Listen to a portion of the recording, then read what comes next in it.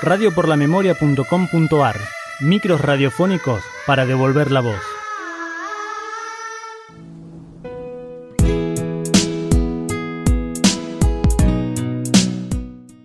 Ricardo Ragone nació el 16 de noviembre de 1955 en Buenos Aires. Siempre vivió en Avellaneda junto a sus padres, Salvador y María, y hermanos menores, Marcela y Héctor. Para sus primos él era como un hermano más. Los acompañaba, los aconsejaba y siempre estaba con ellos en todo momento. Lo recuerdan como un amante de la música, un soñador de personalidad avasallante, como un buen pibe. Terminó sus estudios secundarios en la escuela ENSPA de Avellaneda a los 18 años. Más tarde, en 1975, es convocado para hacer el servicio militar obligatorio. Murió el 23 de diciembre de ese mismo año. Él se encontraba trabajando como ladrillero en la puerta del batallón 601 de Montechingolo cuando el Ejército Revolucionario del Pueblo intentó realizar un copamiento. En aquel momento todo lo que pudieron encontrar de Ricardo fue una zapatilla. 4 días después, su padre consiguió un permiso para ingresar al cementerio de Avellaneda, donde más tarde encontró el cuerpo de Ricardo. Hoy sus restos descansan en una bóveda familiar.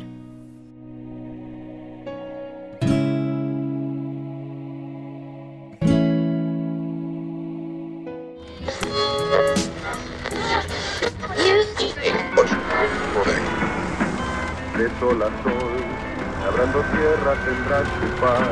Como los ríos. Nada mejor que Box Day para acompañar el viaje con unos mates. ¿Cómo vamos, Dani? ¿Nos falta mucho? Tranquilo, que nos quedan un par de kilómetros. Las cataratas no están acá nomás como La Feliz. Bueno, amigo, no sabes las ganas que tengo de llegar. Lo primero que voy a hacer es buscar algún lugar donde campen unas lindas chicas. Me viene mal un poco de compañía femenina. Deberíamos preocuparnos más por la comida, ¿no? A esto de ir de mochileros no le tengo tanta fe. Morfi no nos va a faltar. Vos quédate tranquilo que no te vas a olvidar más de este viaje.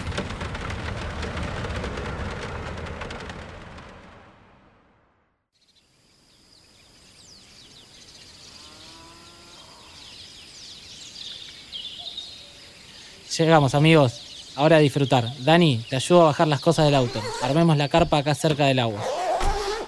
Sí, Tomás, anda bajando esto. Vos sabés que yo con las carpas mucho no me llevo. Dejá que me encargo de la fogata mejor. Che, vos estás seguro que tenés todo organizado, ¿no? Mirá que Pinedo no tiene muchas pulgas. Y cuando se trata de comida... Vos déjamelo a mí. Sabés que siempre tengo un plan B. Dale, ayúdame a armar esto que a la noche no quiero que me devoren los mosquitos.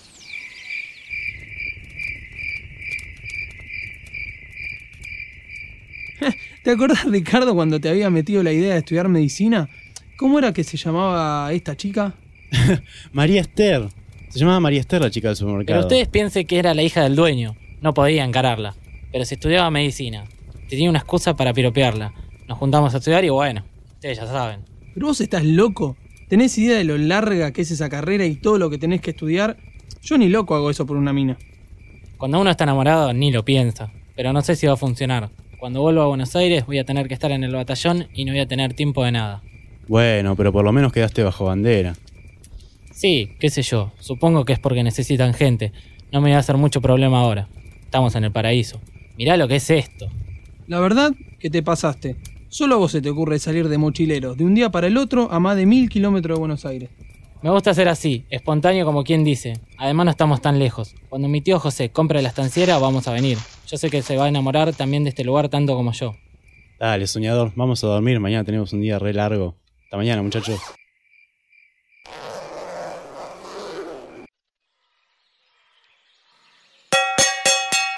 Vamos arriba, muchachos, a levantarse. Pará, Ricardo, ¿estás loco? ¿Cómo no vas a despertar así? Dale, Dani. Si por como estabas rocando vos, no sé cómo no te despertaste solo. Vamos a la ciudad que ya me cansé de comer salchichas todos los días.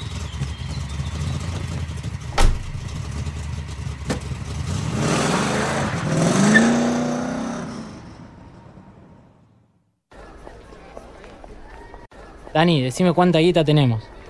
Y considerando que paramos hace 20 minutos a cargar nafta, tenemos unos 10 pesos.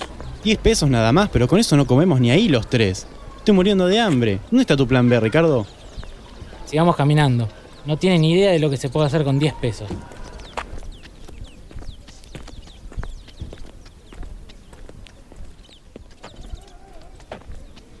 Che, Ricardo, ¿ese de allá no es tu tío Vicente? Sí, es mi tío. ¿Vieron que les dije que siempre tengo un plan B? Tío Vicente. Tío Vicente. ¿Qué haces acá, pibe? Qué lindo encontrarte. Estamos con los chicos. ¿Te contó mamá que nos vinimos de mochileros? Vinimos a la ciudad a comprar algo de comida. Sí, con solo 10 pesos encima vinimos. Solo con 10 pesos, guárdenselos. Vengan a comer conmigo y la tía. Yo los invito. Los primos ya están adentro del restaurante. Gracias, tío. Sos un grande. No me agradezcas nada, si sabes que te quiero como un hijo. Vamos, entremos a saludar a los primos y comamos algo.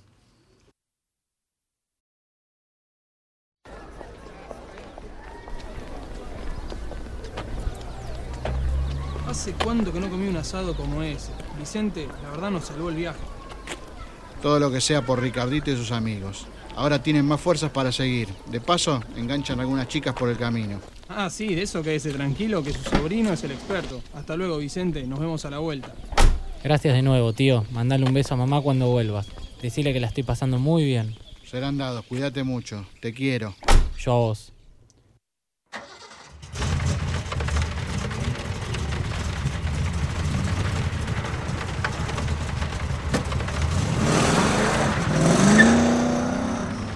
Qué grande tu tío.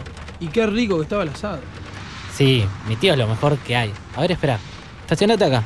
Con los 10 pesos que nos quedan le voy a mandar una postal a mi tío José. Bueno, dale, pero apurate. Mirá que se está haciendo de noche ya. Sí, dale, son 2 segundos.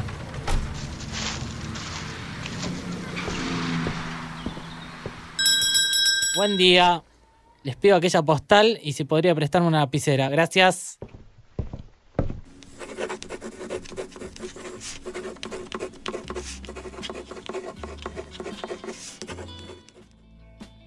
Micro por la memoria de Ricardo Ragone.